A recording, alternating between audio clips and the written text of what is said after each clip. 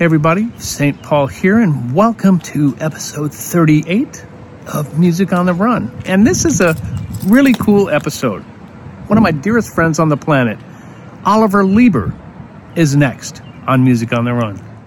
Before we get started here, do me a favor. Wherever you got this podcast, make sure you subscribe, give us a rating, and if you have time and like what you're hearing, make sure you write a review. It really helps us get the word out so we can have a lot more people coming to the party.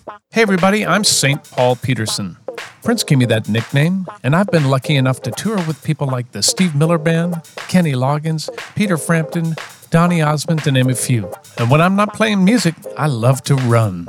And this is a podcast about how we stay healthy on the road, physically, mentally, and with our families. Welcome to Music on the Run.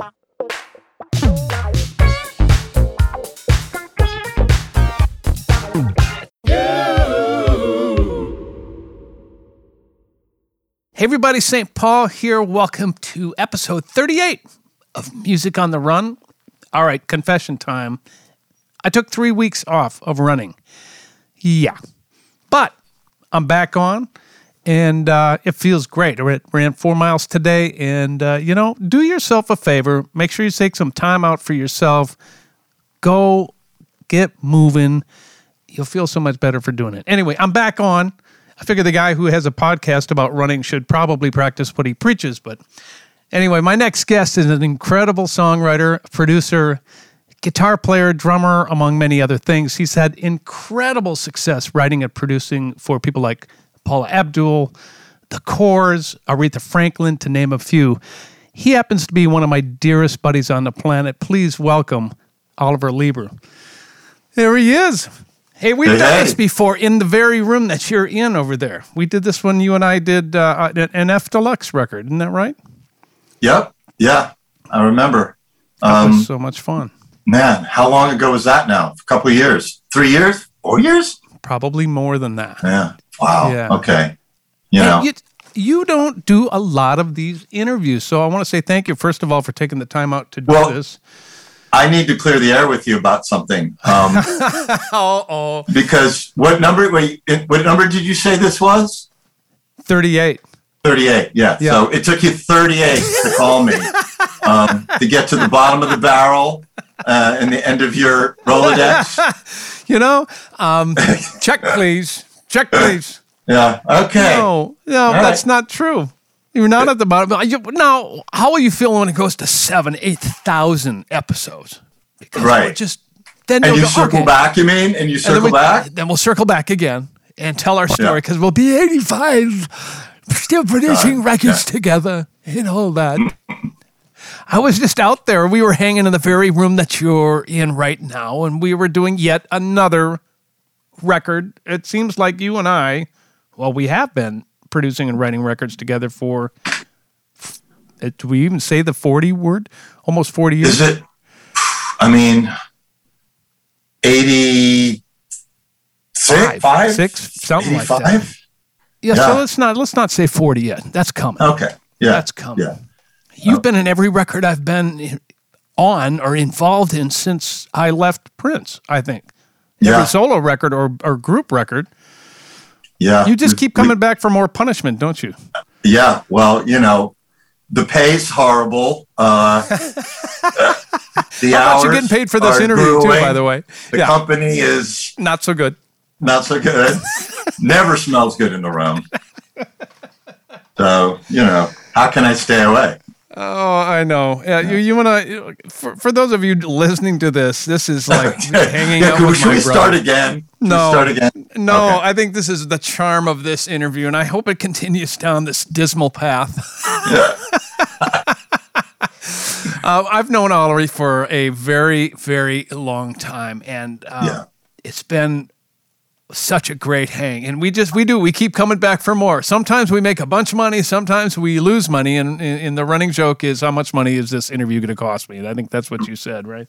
Right. Yeah. But the truth is I do it because I love working with you, and you're one of the most talented musicians and writers and producers in your own right that I know. And it's always fun and it's always feeds me musically. So, and we're so aligned. I mean, our influences and where we come from are just so aligned that there's that, you know, I think that's where you get writing teams and great producing teams and bands where there's just a telepathy and a, you know, just a chemistry. So I've always, you know, felt that with you from the first time we were stuck in a room together and someone said, you guys should know each other. And, you know, off we went. And the result of that, right out of the bat, right, was... For sure. Right. I want to know what you've been doing. Okay, right before COVID hit, you finished a pretty incredible record for Quinn Sullivan. Tell me a little bit about that record that just came out. Yeah, well, so yeah, we had been, you know, I had been introduced to Quinn. I think it came through Dave Wolf, Beth Hart's manager, another amazing singer-songwriter who I've had the pleasure of working with in the past. And she's on Mascot Records, which is a small label out of the Netherlands. And Dave Wolf, Quinn is on that label. And Dave Wolf essentially made the introduction when they sort of put it out there that they were looking for someone. They had this really talented guitar player who'd been sort of under Buddy Guy's wing for years and years, ever since he was, 5 or 6, or, you know, there's videos out there of him playing with Buddy Guy and all these other blues legends as a, you know, tiny kid. The guitar's bigger than him. There's plenty of YouTube stuff on Quinn.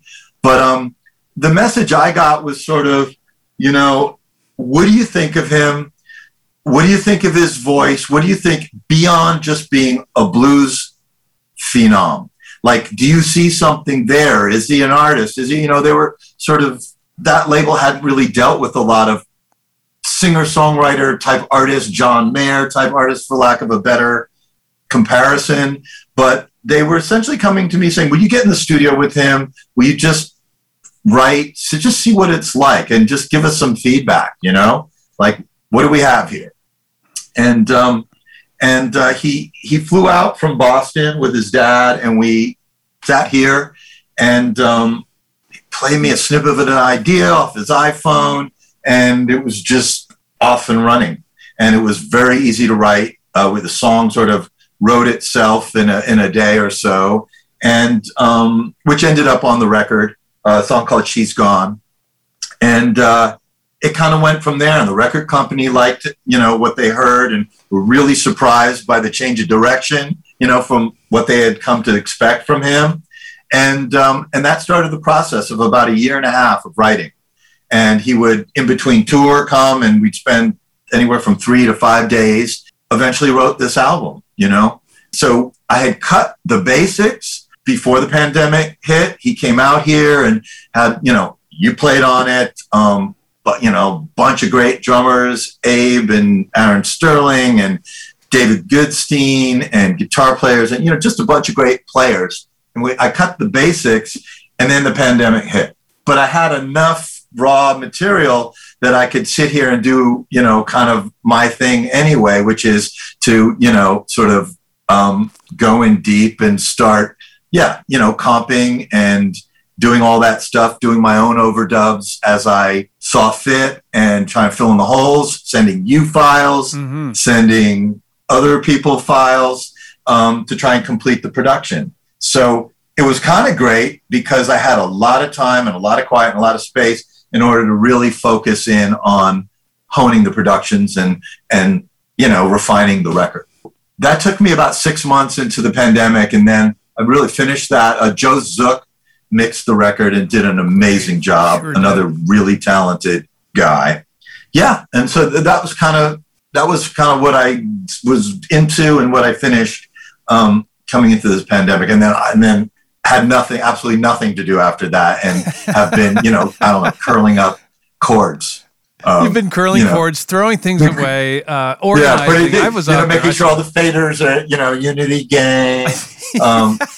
No, you know, actually, it's been kind of great because I've been able to get to some of the stuff that you just generally never have time to do, or the inclination, because you're too busy and you're working. And you're a dad. Hello. And I am a dad. I'm a single dad, and I have the kids half time, and so yeah, every other week it's like I drop everything, and it's I'm making waffles, and I'm a Uber cab and an ATM machine, and everything in between. You're a couple of years behind me on that one, and you get to see the future of what it's going to be like to have adult children and the problems and the fun that go along with that. And then I get to see you deal with what I dealt with about 10 years ago. And welcome to the hang there, brother man. Thank you. Yeah, I was a late bloomer, and now I get it, because I'm like, ancient, and I'm dealing with a 12-year-old and a 15-year-old. And it's like, okay, I get why people have kids, Your girls are the most beautiful young ladies, and I just adore them. I'm their Uncle Paul. You're their Uncle Paul and their godfather. That's right. So I get love ready. Those babies. Get ready. So you've been an honorary Peterson for about 35 years, I guess. Not quite 40. Not quite 40. We all love you, of course, all the Peterson family. We met you when you were in 20s, and we'll get to how our relationship later. But let's go back to New York City. First of all, explain. We have to tell the listeners and viewers about your musical family. Will you explain who your pops is? Yeah. Well, my dad, he passed away, like 7 years ago or so. But my dad was half of a songwriting team, Lieber and Stoller. He was the lyricist, and they, just a songwriting team that really sort of were at the very, very early stages of rock and roll. Give us some names. Do you mind dropping some names of who your dad worked with? God, so many people. Elvis Presley, the Coasters. Oh my God, my head was like, you got to just pull it up. That's good enough. That's all we need. Those are pretty big names. Some classic stuff, some Hound Dog, Jailhouse Rock, Stand By Me, on Broadway, Kansas City. Just, a lot of the stuff that was staples for the next generation that followed them, which was Lennon, McCartney, and a bunch of other teams that came. But they were very early writing, and they were the first independent producers, actually, which is, I don't know how interesting a fact that is, but up until Lieber and Stoller, producers were sort of assigned to a record label. They were the in-house producers, much the way I think George Martin was still in England when he met the Beatles. He was with EMI, was it? And he was a staff producer. I could be getting this all wrong. People will correct you, I'm sure. Or correct me. I hope so. But they were the first guys to say, no, we're not signing anyone. We'll produce for Atlantic, we'll produce for Warner's, we'll produce, independent producers, writer-producers. So anyway, I grew up with some pretty interesting people, coming through the house. Phil Spector used to walk our dog. Now, Phil worked for your father. Yeah.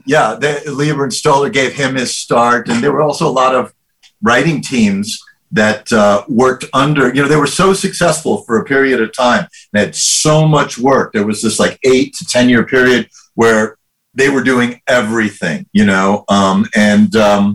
They had so much that they couldn't possibly write all the material for these records. And they started to sign writing teams, Carole King, Goffin and King, Cynthia Weil, and Barry Mann. I'm going to forget, a dozen of them. Was the Brill Building?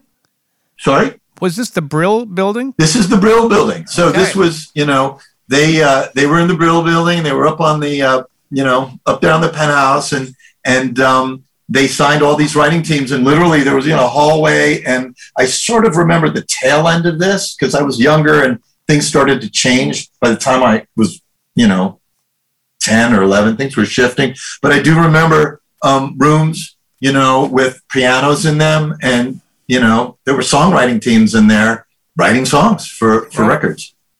And that's who my dad was. And that's kind of how I got into it. He was all about work. My brother is also a great musician, Jed. And if we wanted to spend time with my dad, when we were younger, you pretty much had to get dropped off at the studio.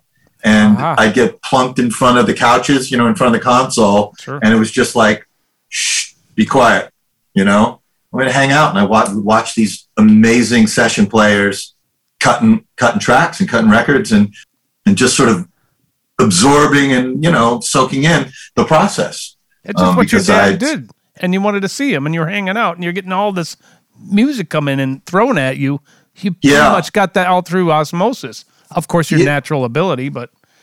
Yeah, but, and I also think it really affected the kind of player that I became, both as a drummer and as a guitar player, which was, what I saw, and I think my dad talked about this too, was guys that came in and played incredibly well together, but tight as a rhythm section.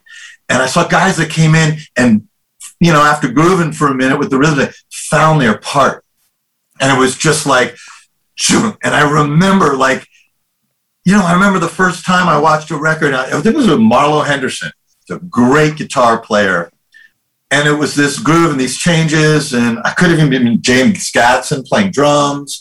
But he played one note, and it went through the changes. And it was the first time I'd heard someone grab a common tone, and as a guitar player and play through.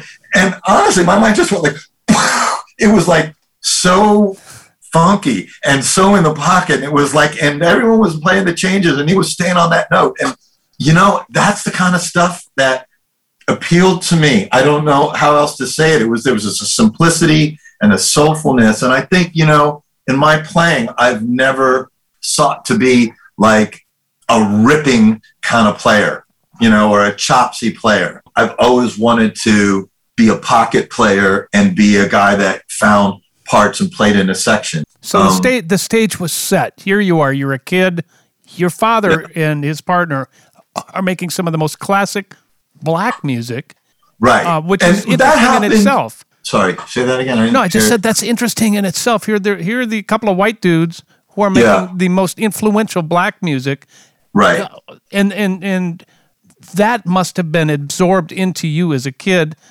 Your love for soul and your love for funk and your love for everything must have come partially through those experiences that you were witnessing. Very much, because first of all, my dad could not use any of the sort of, by the time I was 11, 12, whatever, we're talking now 72, 73, 74, and there's what we now call classic rock, and that it's he could not use any of that, he didn't want to hear it. It didn't move him. It never did. And from a very early age, the records that were in our house, apart from all of his, Coasters and, and Drifters and, Willa Mae, Big Mama Thornton. And it was all, the Three Kings, BB, Albert, Freddie. Wow. It was Ray Charles, all that stuff. That was all the records that we had. And that's, when he talked about music and when he got excited and he would talk about singers, it was always black, blues, or R&B singers. That's all he cared about. That's all that moved him. And that's all that he ever really wanted to do. It happened before I was born, the rhythm, look, they were called race records back then, the records that they were making. And they were recording initially very small regional artists in the South, blues records and things like that. The original Hound Dog was Big Mama Thornton, Willa Mae Thornton, Presley heard Hound Dog because it was being played by a cover band in a Las Vegas lounge. No. I mean, he got the song third hand or something. I didn't know that story. But Leiber and Stoller were interested in making those records with those artists, black artists, and all of the early stuff they did in the early 50s and for the first 7, 8 years, whatever. That's what that's what that was. Yeah, I mean, and that comes from his growing up in Baltimore and growing up in a ghetto that was really Black Jewish ghetto where they were all living together or on top, or I don't know if it was separated by some railroad tracks, or, I've got various stories that aren't completely clear to me, but that's where he came from. And that culture, that's all that ever moved him, musically and culturally. Interesting. So yeah, I inherited that. By the time I came around, right, he was in New York and we were living on the Upper West Side, which is certainly, a different background than he grew up with. But what was weird is when I stepped through the, front door, of our apartment, culturally, and what I got from him was who he was and what he was interested in. And it had very little to do with what my life was like and what my exposures were like when I stepped out of that door, And frankly, musically, I was kind of like dipping into stuff that was 10 and 15 years older because it was like all of his early records. So right. I was kind of getting both then. So I was getting the Stones and the Beatles and Led Zeppelin and Bad Company as we move on. But it was all mixed with all of that blues and R&B that, I had grown up on. So those were kind of my influences, What an incredible advantage for someone like you and someone like me, because my mom did the same thing for me. I had all the big band swing era things happening for me. And not only did I love Stevie, but I loved all the stuff that my mom was playing at the time. And here you are, a kid coming up, and you're sitting witnessing these sessions, and you have all the history of your dad and his partner, but yet you're a kid, and you're like, no, wait a minute, I want to do my own thing. Now, totally.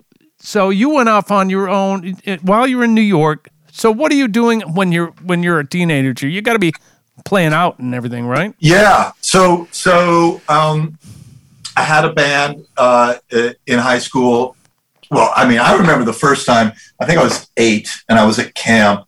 I played the drums. I started as a drummer and I was playing the drums. My brother played keyboards and he had this like Farfisa. It was the Gibson version of the Farfisa. It wasn't even the Farfisa. And we went away to summer camp. I was 10, he was 11. I don't know why I'm telling this story. I'm telling the story because it was the first time there was a talent show and we decided we would play for the talent show. And I set up my drums, had a little Ringo kit. I had the, little 3-piece Ludwig Ringo kit, but the student version, the standard, not the big boy kit that I eventually got. But, and we played some 3-chord jam, something pretty simple. We probably went on for 15 minutes. It probably started at one tempo and ended at another. I hope so. Yeah, ended at a different one. But afterwards, what I remember, because all the girls from the girls' side of the camp were on one side and all the guys were on the other. And I just remember after playing and getting off stage, all these girls coming up to me. And, and that was really, like all this talk about influences and, let's be real. It was like get to the real deal here. I had found my superpower, and it was drums, and it was rock and roll. We started a band in high school. We played all the local dances around Manhattan. Mostly the private school circuit. Got it. Right, and that was really sort of that would have been 7th, 8th, 9th, 10th grade. Until I was getting in so much trouble that I just got sent out of New York to a little working farm. Oh, do tell. Yeah. Tell. Give me the short version of where you went to finish your high school years. Well, as surprising as this may seem to people out there, I had a slight wild side to me, little bit of edge, had a proclivity for getting myself in situations, doing things that were, in retrospect, probably not the healthiest, probably not the best choices. But anyway, I was running amok as a teen in New York. And at a certain point, it was at the end of my sophomore year, my dad was like, somebody told him about this school in Vermont, and they had like 85 milking cows, and I would be isolated, and I couldn't get off the hill. And I would just, and that sounded great to him. Bye-bye. Off I went. And I was very pissed off. I remember hitting a wall, like, in my first 2 weeks. I hit a wall, shattered my hand. So not only was I stuck in Vermont at a school that I ended up loving, by the way. It ended up being an amazing experience, but it took a minute. But anyways, cast on my hand, first several months of being at this school.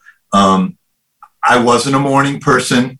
I was assigned morning barn, which you wake up with your little team at 5 a.m. in order to walk like a mile to the barn to shovel cow shit, before first period class. And I often didn't wake up, surprise, surprise, and I would get freezing cold Vermont stream water, like barely, like frozen at the top, but not so much that they couldn't break the surface and get, a bucket full of water poured on me, on my bed, wake up swinging. Morning. Good morning. So anyway, I ended up, last 2 years of high school at that school where honestly, I didn't get to do, I wasn't playing in bands. There was one other kid there my last year.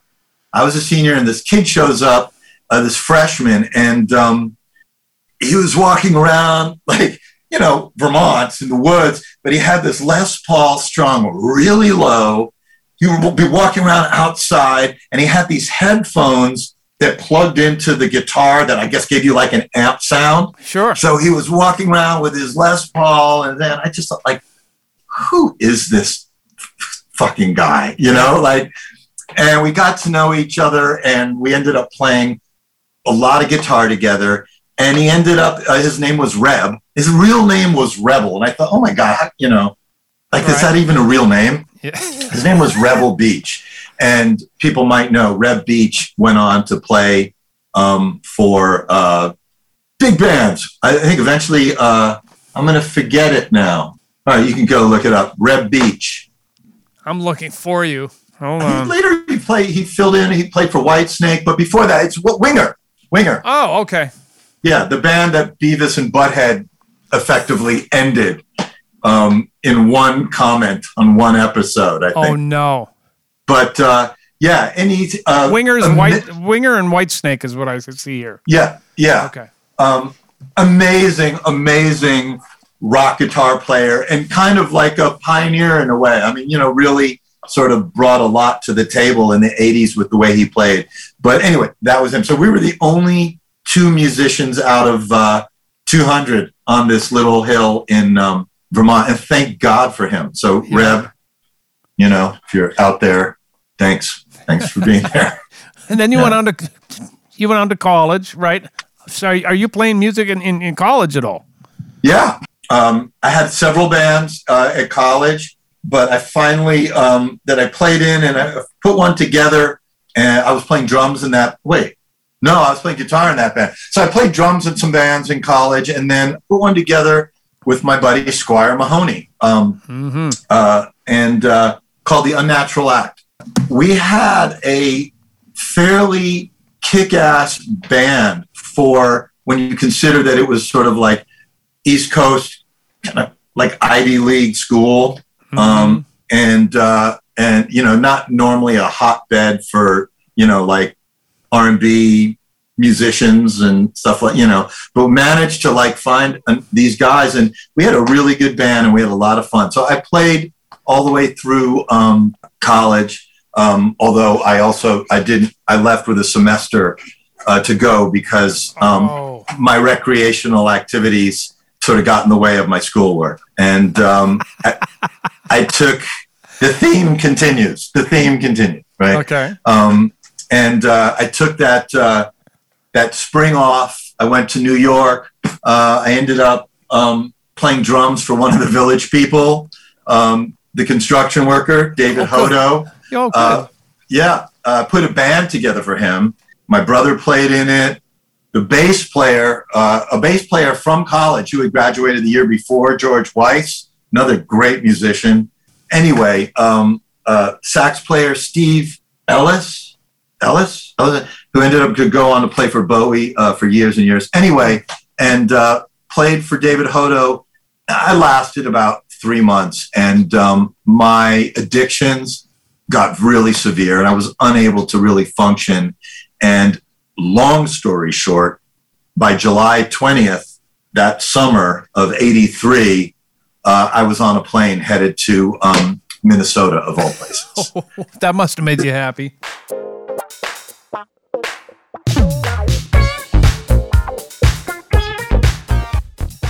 We're going to take a little break from the interview right now because I want to tell you about a couple of really cool things. First of all, we're having so much fun with our weekly 1-minute funk jams called Funk Friday.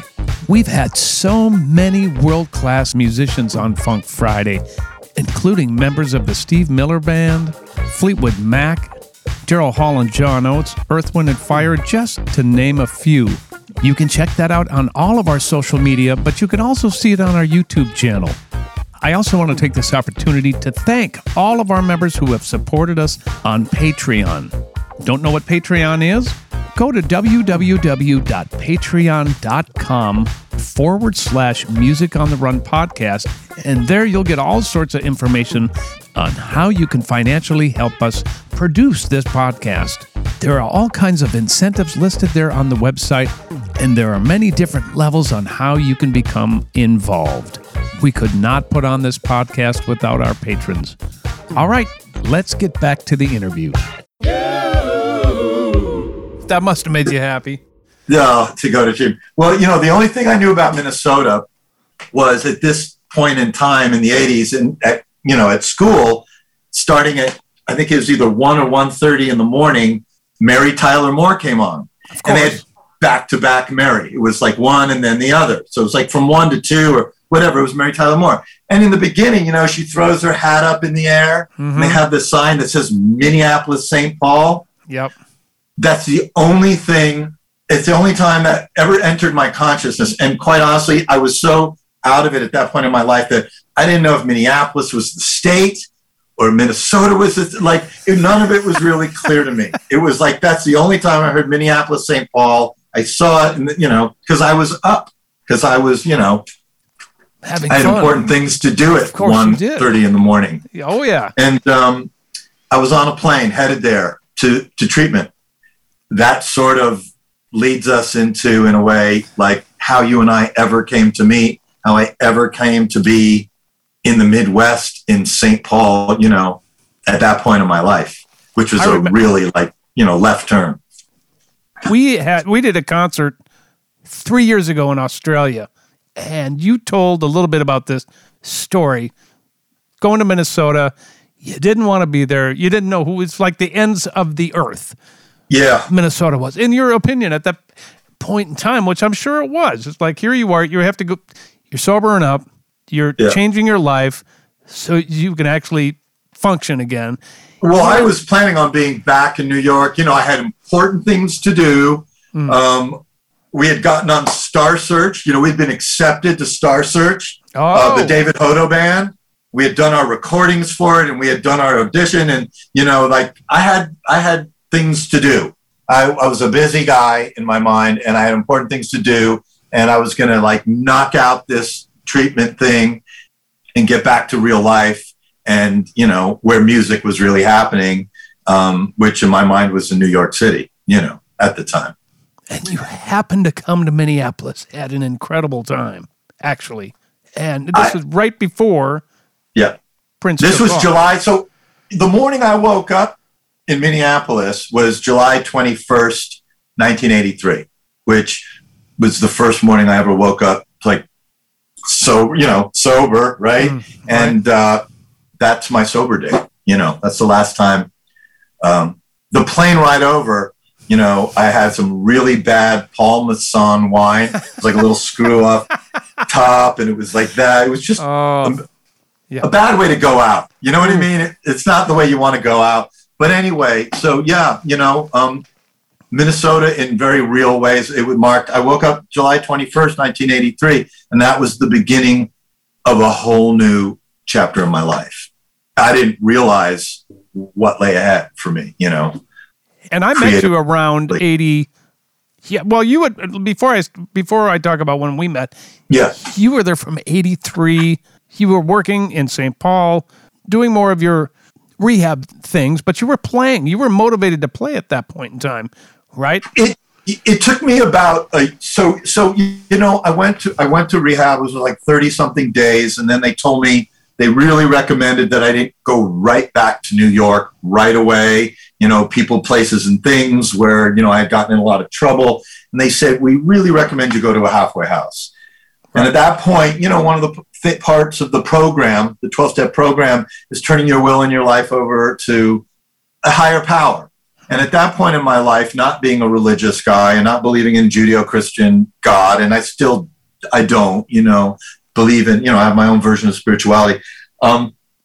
The recommendations of sober counselors and people in a rehab, that was my higher power. And I sort of went, well, if this group of people, who are sober and are trying to help me in my life are recommending that I don't go back and I go to a halfway house, I'm turning my will and my life over to to them.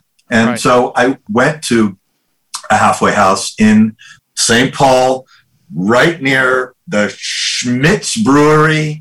I mean, it was classic. It was like in this funky part of town near the Schmitz Brewery, and it was huge, neon sign the size of like a Broadway billboard. But of course, like some of the letters were burnt out. Oh, yeah.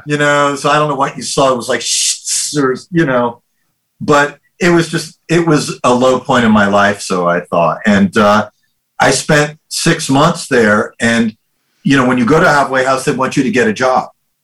They want you to but they don't want you, if you were a lawyer or you were a doctor, they don't want you going back into your profession. They actually want you to go into work that's humbling, because one of the things apparently that we need as addicts and alcoholics is some humility. Got it. Not the most humble bunch. So not that I had that kind of profession anyway. And so I ended up doing garden work. I mean, hoeing leaves, not, raking leaves and stuff. Busboying, waiting tables, eventually becoming like a short order chef, stuff like that, for my whole time that I was there, 6 months. Once again, at the end of the 6 months, they recommended that I don't go back to New York, and I spent a year living somewhere with maybe some of the sober guys that I had been in the halfway house with. Right. Turned my will and my life over to them at that point, said, okay, I'll do that. And went to live, up on Summit Avenue in St. Paul, and with all those other guys, 5 other guys in this Victorian house. Each had a little room and shared the kitchen, and all working like odd jobs and just trying to stay sober and try to, get on track. It really was like a year or a year and a half before I could even get up the courage to sit in anywhere. And that's how it started. There was that little club on Dale, Sweeney's Champagne Bar. Yeah. And I would pass it all the time going to the restaurant where I was waiting tables or bussing at first. And I would pass it. And I remember seeing in the window, it was like Monday night, jam night. And I just was way too nervous at that point in my life. I couldn't get high. I couldn't get dry. I couldn't take the edge off. Right. I hadn't played. I didn't come out to Minnesota with my instruments or a drum kit or a guitar. I had nothing. I had been doing nothing but program and trying to get my life together for well over a year. I asked the guys in the house. There was one night I was like, I got to do it. It's a dead of winter, and there was jam night. I was like on Monday, and Jose James. Well, the first few times I dragged him out there, cold Minnesota winter, and we sat all night. And and the guy would say, "Does anybody else want to sit in?" It's like the end of last call, and I've been sitting there all night, and my friends have been sitting there with me, and I couldn't raise my hand. And I think like this second, maybe third time I dragged him out, they were like, "Motherfucker, if you don't raise your hand like this time, I'm never coming out here with, I'm not coming out again." It's like, we just sat through, all night, and it's like, and they called me up. I can't remember the guy's name, but it was like a little R&B band, Okay.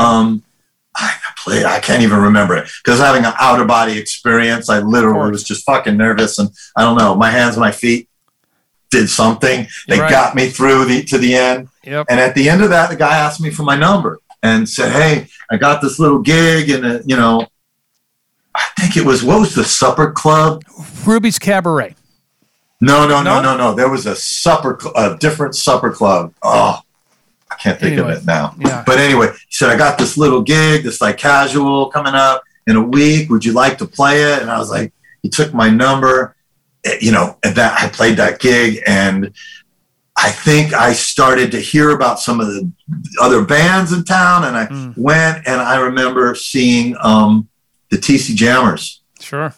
And Bobby Vandell was playing drums. And he's another sort of like local Minneapolis legend, musical legend. Sure is. And God bless you, Bobby Vandell.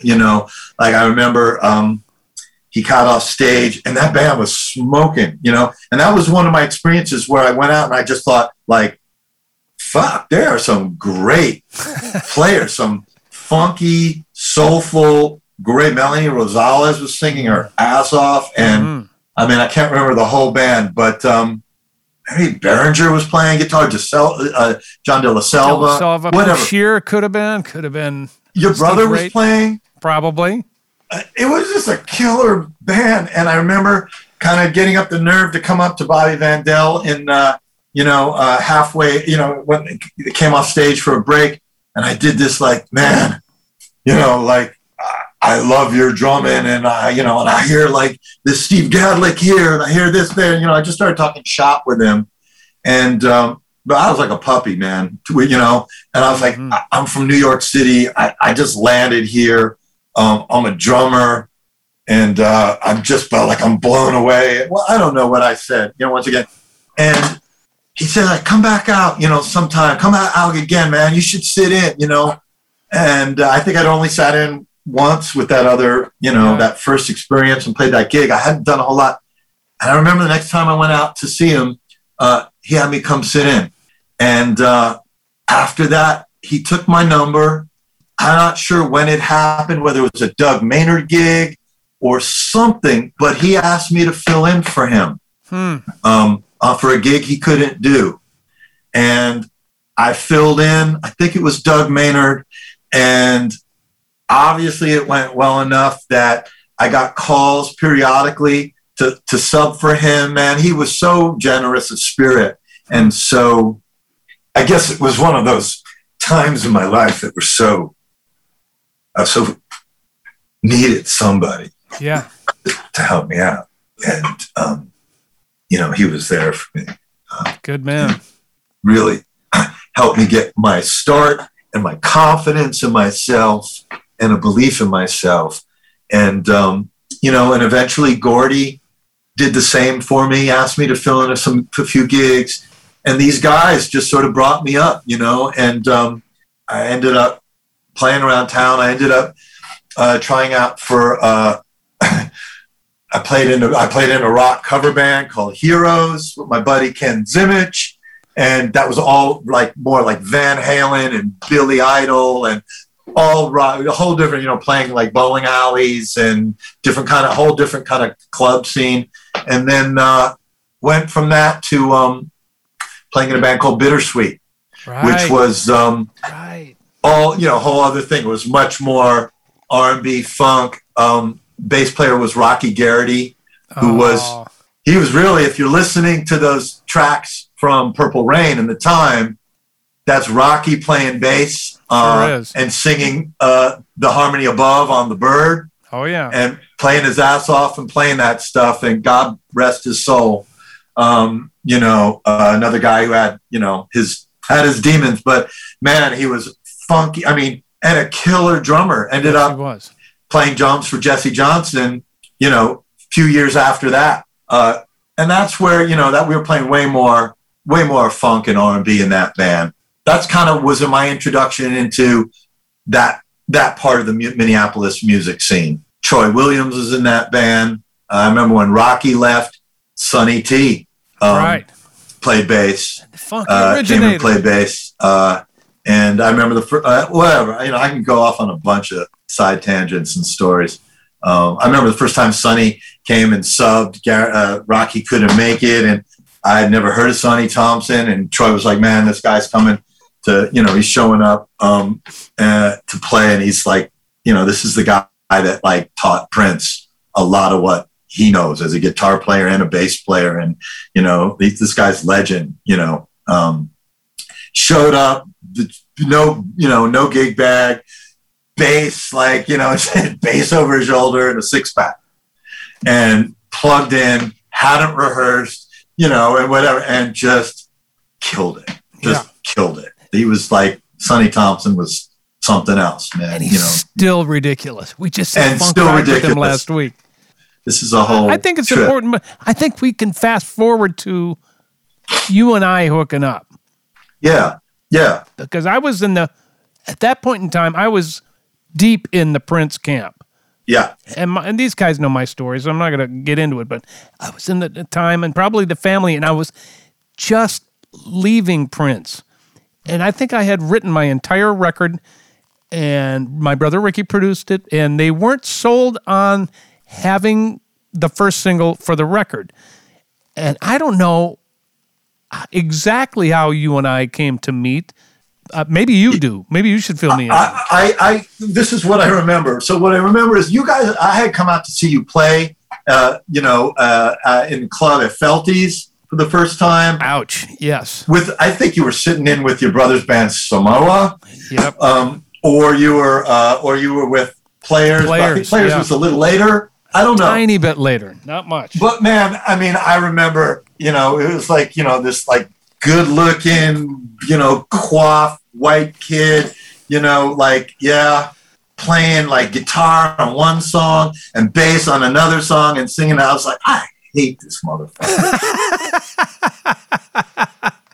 You know, because I had fancied myself like, you know, I play drums, I play guitar, and I'm, you know, and it was like, I just thought like, wow, you know, and he's a good looking kid. And, you know, I just remember being really impressed with you. And, but we didn't really know each other at that point. I just, you know, I came out and watched you play, and I knew who you were. And I knew that you right at that time were being groomed by Prince. Right. To be the lead singer in this, in the family. I knew you had taken over one of the keyboard chairs for Jimmy Jam in the time.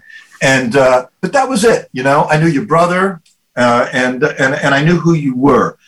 A guy named Dan Brennan, who was a local kind of guy who was starting to manage people at the time. You know, he knew of me, maybe through Doug Maynard. He knew of you, and I don't know how you knew, but he was the one that sort of went, these two guys should know each other, you know, whatever. They're both, you know, funky white kids, I guess. I don't know what his thinking was, right? Sure. At that time, I was playing, Jesse Johnson had seen me play with Alexander O'Neill at First Avenue. And Jesse had called me like the day after, a couple days after. I was playing guitar with Alexander. Got it. And he said, I'm putting this band together. He had already left the time at that point. He said, I'm putting this band together, and I want to know if you want to come audition as the guitar player. And that was Tamara in the Scene.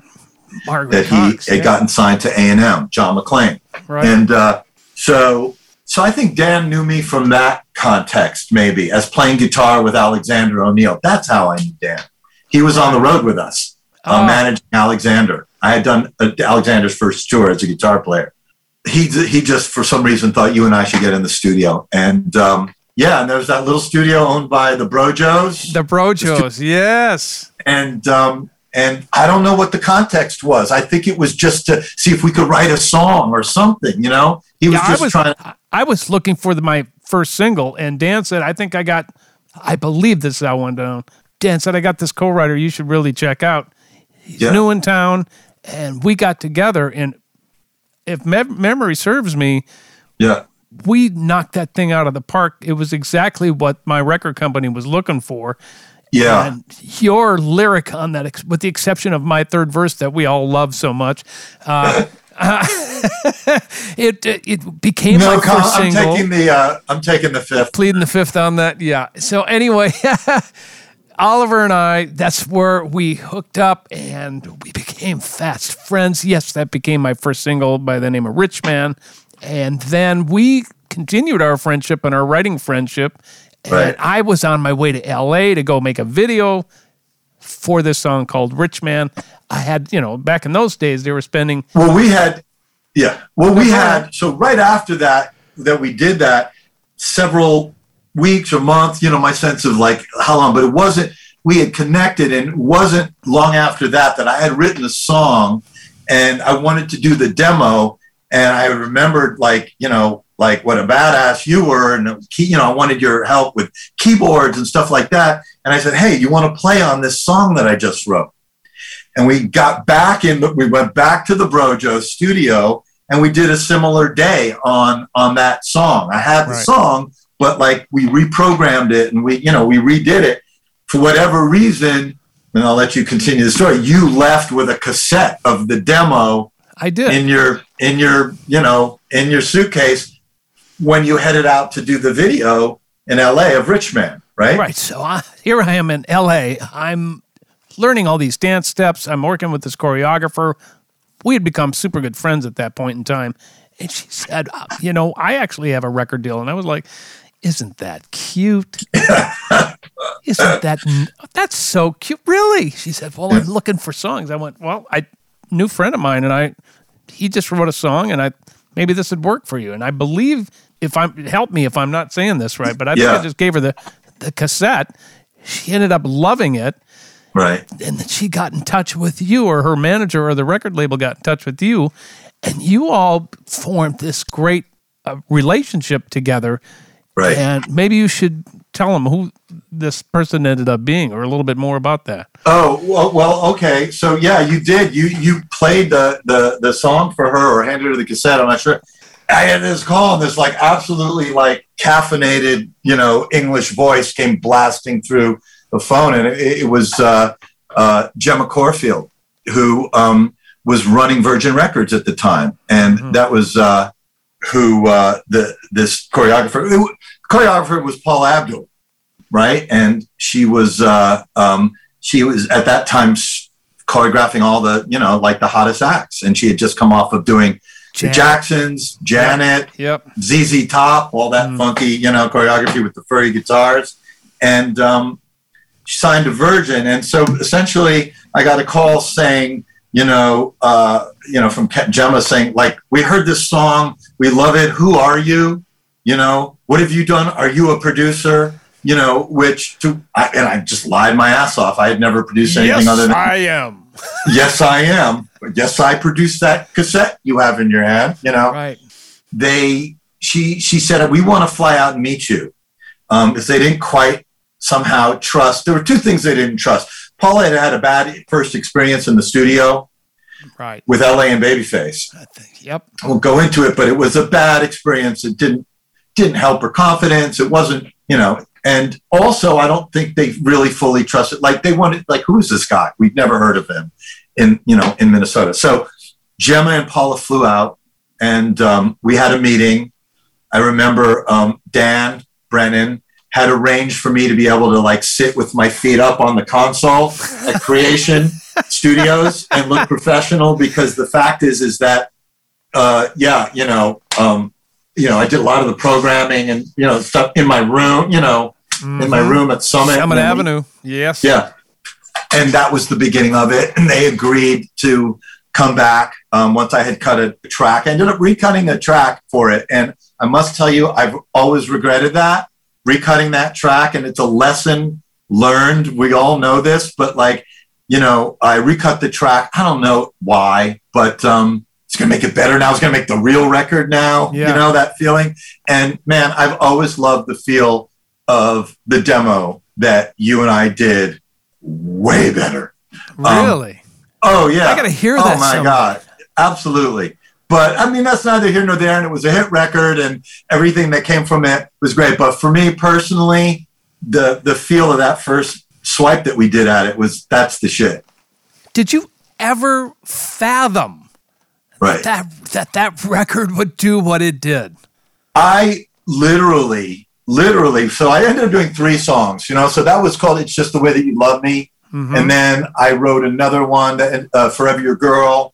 And then last minute, they needed one more song for the record. And I got another sort of frantic call from Gemma, asking me if I had anything. And, I won't go into the whole story of Opposites, but it ended up being Opposites, a track. I remember it was the early days of MIDI, right? and for some reason with the new MPC 60, it had some bugs, you know, and I had so much shit happening on the one, you know, because in those days everything was like bam, bam, right? So I had like horn hits and kick drums and everything was coming, chords, stabs. Everything was coming on the line. For some reason, the MPC 60 at that time was just like it couldn't handle the amount of information on the one. So it slowed down. Like, you know, at the one, it would kind of go like when it was locked to SMPTE. Oh. So when I went to cut the track and I cut whatever, and so it didn't, like, every time it hit the one, it was like, it would slow down, and I couldn't wrap my head around it. I was committed to it. I was I had like a week to cut the track, fly out to LA to cut the vocals. All that to say that I handed in the mix for that with an apology, you know, saying, I fucking missed the boat on this. You know, I'm sorry. Like, I tried. It was one of those, like, I just felt like I had so missed the mark on that song. And I really had a written apology.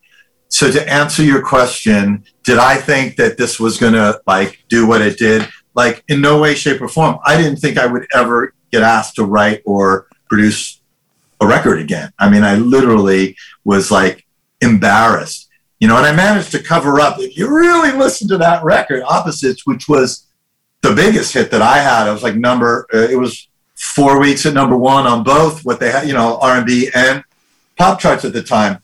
But if you listen super clean, I did some things to mask like the slow down and, you know, some 16th notes through the one, whatever. But it still has a little hiccup, you know, but it didn't seem to affect the overall, obviously, impact of the record. But yeah, I had been offered to give that song The Way That You Love Me while you were out in LA doing the video.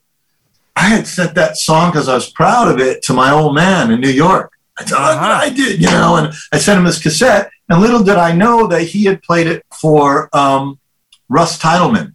Right. Great producer. Made some of my favorite records of all time, from Ricky Lee Jones to, you know, Stevie Winwood. I mean, just amazing producer. And he had played him the song, I don't know when and where, hanging out at Elaine's one night. Not sure. But I had gotten a call from Russ saying, man, I heard this track, and that was our demo, and I love it, and I want to cut it on Chaka Khan. Oh. And that had happened just before the Gemma phone call, you know? I bring that up because it was an interesting choice to pick Paula over Chaka. And Chaka was hot. She just came off of I Feel For You. Yeah. So here's the thing, and here was the logic. And I mean, you know, once again, like I kind of, it was a counterintuitive decision, but he was asking me if I wanted to co-produce it. He wanted to use the track, the original track, that as the starting point that you and I had done, you know, and embellish it, change it, and then have Chaka sing on it. He wanted me to co-produce. And I ran it by Dan, who we've mentioned several times, you know. I said, what do you think? You know, because the second call came in for Paula, who was completely unknown. And the only thing that anybody knew about her was that she was a super trendy, up-and-coming choreographer, right? And, you know, got to give Dan Brennan credit for this advice. And he basically said, well, if you give the record to Chaka and it's a hit, everyone's going to look at it, look at the liner notes, and they're going to see, like, Chaka, right? Yes, Chaka, and they're going to see Russ Titleman. And you're going to be sort of like a little, you know, asterisk co-produced by, and the impact of that will not be the same as if you have a hit with this, you know, unknown artist, female artist over here, first record, nobody's heard of, and you're producing it. And if you have a hit, it's a game changer. And people are going to see your name, and they're going to, you know, and it will have a different impact. And I took that advice, which I lost a lot of sleep over, because you can imagine, I mean, Chaka Khan is one of my favorite all-time female singers. And I Feel For You which was Prince's song, had just been a hit. And for so many reasons, I wanted to be on that train, you know? Mm-hmm. And I didn't make that choice. And, you know, as I say, the rest is history. Had it been a hit for Chaka, not so much, not sure how much traction that would have given me personally, you know?